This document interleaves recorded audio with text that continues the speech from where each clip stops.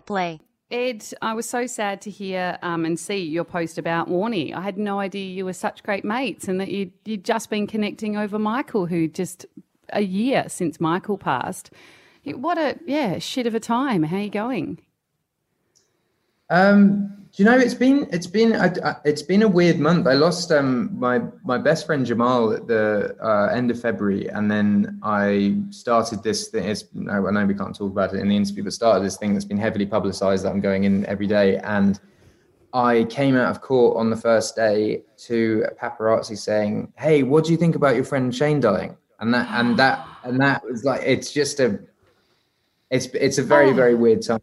I feel I haven't quite been able to process or grieve anything because I've been sort of like 10 to 5 every single day in this thing.